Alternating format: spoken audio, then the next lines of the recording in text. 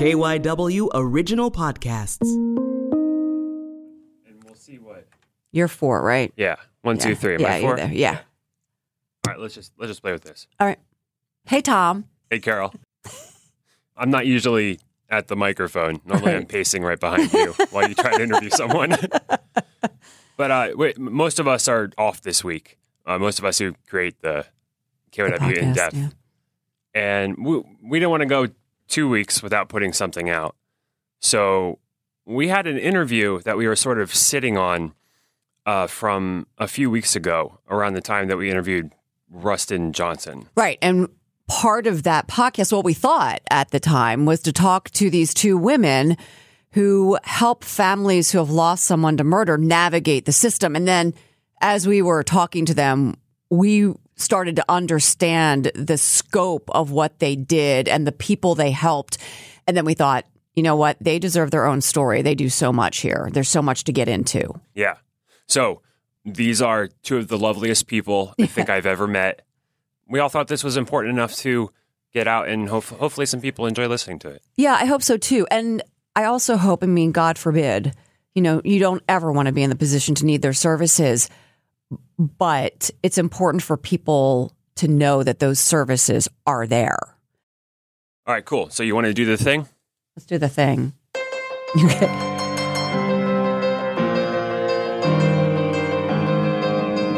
All right, so today we want to talk about the people who are there when no one else is. This is KYW In Depth. I'm Carol McKenzie.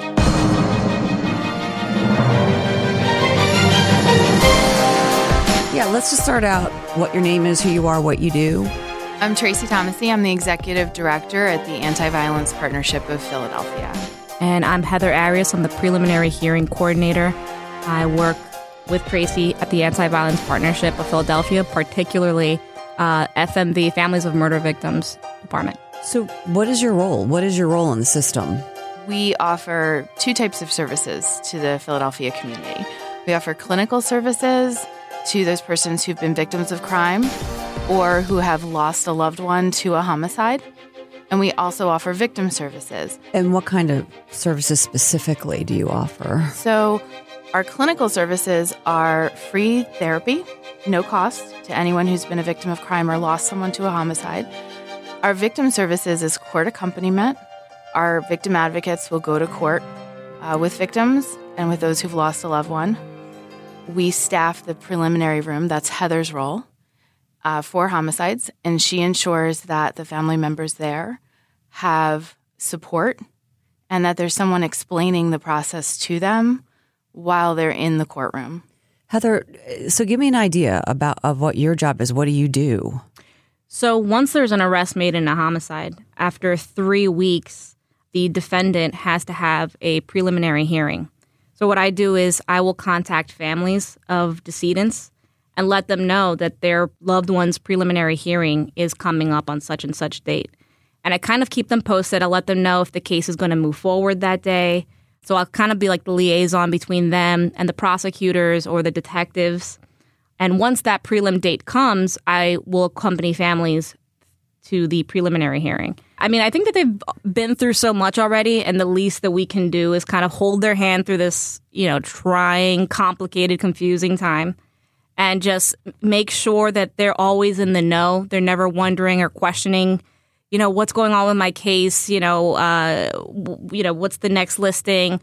If we can't do that for them, I think that we failed at our job. We should always keep them informed and know that somebody will always answer when you call. What's your training? How'd you get trained for this? So I was actually an intern for a few months before I was offered the position with FM, Families of Murder Victims. So I did that for about 4 months. And I would, go and accompany families to trials. Once they saw that there was some potential to keep me full time, they introduced me, my supervisor, Jordan Washington. She's excellent.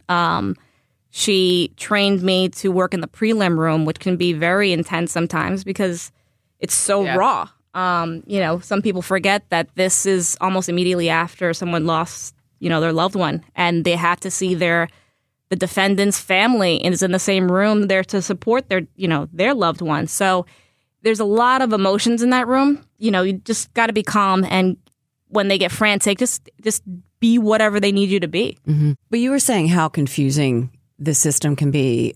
So do you have legal training? I don't. Okay. I don't. So I work in the DA's office. I'm not an employee of the DA's office. So my actual cubicle is on the homicide floor. So that gives me easy access to speak to the prosecutors and get case updates, and then learn just by sitting and watching about the judicial system and the procedures and what's normal. And I can pass that knowledge on to the families as well.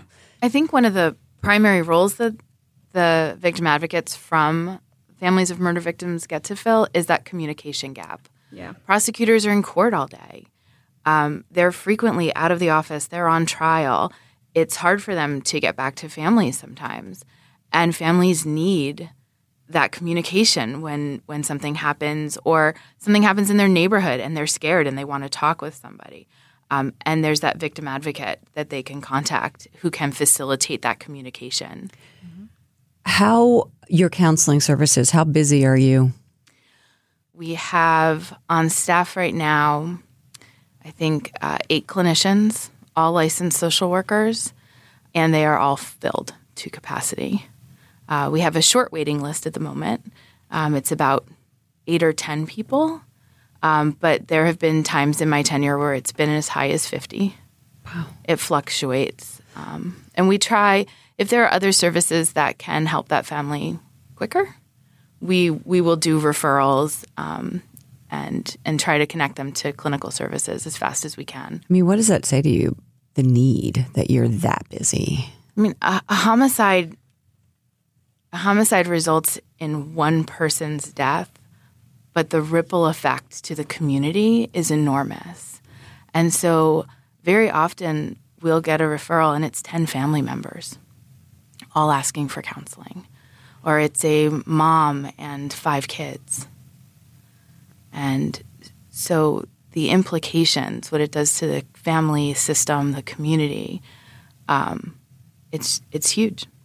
And when you go into the prelim rooms and you see families sitting there, sometimes it's one person and sometimes it's 20.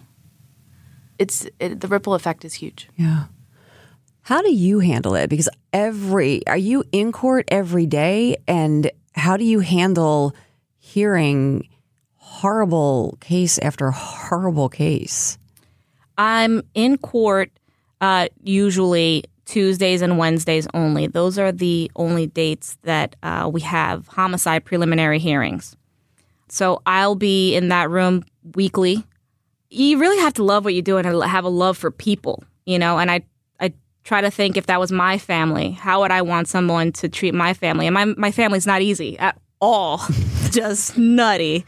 So, most of the time, even though, I work with mothers and fathers and loved ones, they're always very pleasant and receptive of our services. And it's just, just a phone call or just how are you? Answering simple questions for them, that goes such a long way.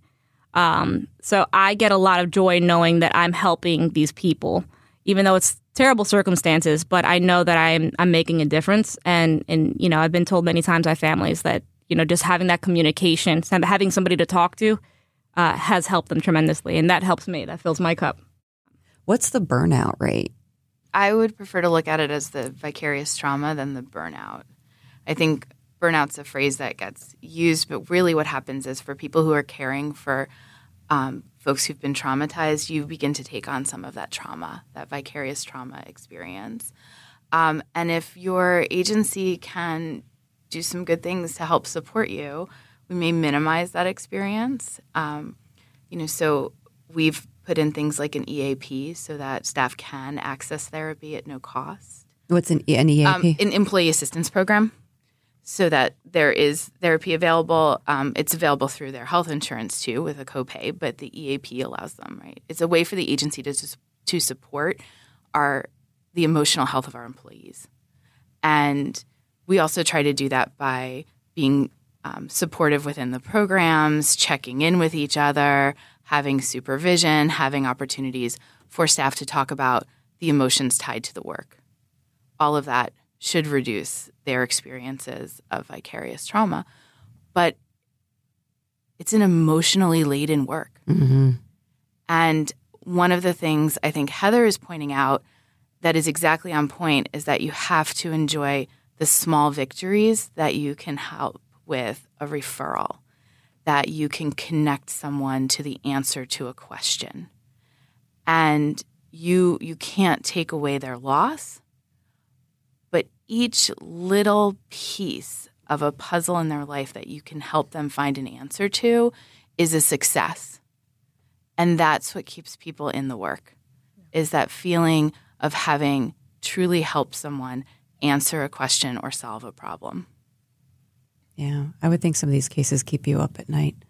Some of them, yeah. Every once in a while you'll have... I guess it's the ones where you... yes, like small victories are so important, and that's what keeps you going. But then it's the ones that you can't do anything else for them, and the case doesn't go your way, and there's nothing else that you can do. Those are the ones that I take home with me, Yeah. Those are hard. But we have a great team of prosecutors, so I think families overall, they feel very well taken care of, and they know that we have a group of prosecutors and just a support staff also that are always going to be rallying for that family and there for them when they need us. Okay. How can people find out more about your services, and if they need your services, how do they go about doing that? Certainly. Our website has all of that information on it. It's avpphila.org. And we have explanations of each of the 4 programs we have.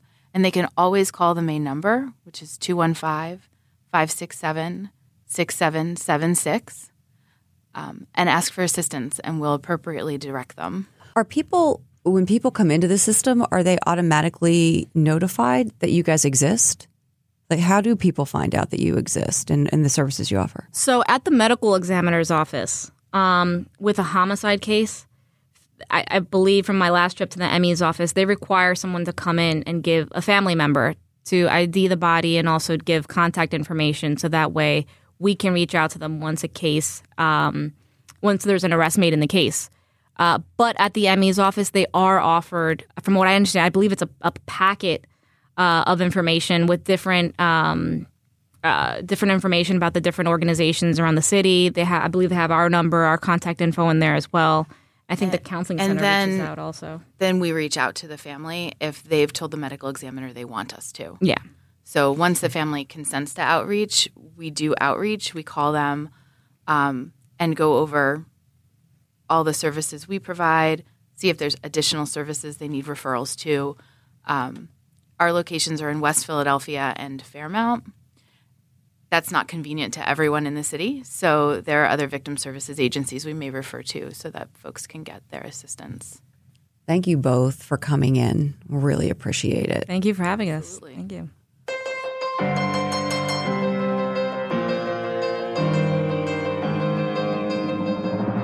I mean, I think when we were all here, what struck me when we were talking to these women was really the depth of their humanity and the depth of their caring, and juxtaposed against the horrific nature of what they do. These people who just care so much in the face of tragedy and society's the worst of society. These women step up, maybe restore our faith a little bit. KYW In Depth is produced by Charlotte Reese. Our production coordinator is Ali Amato. Tom Rickard is the executive producer of KYW Original Podcasts. I'm Carol McKenzie. Make sure to subscribe to KYW In Depth and help us get the word out by leaving a rating and review on Apple Podcasts. Thanks for listening. We're taking next week off for the holiday, so we will see you in the new year.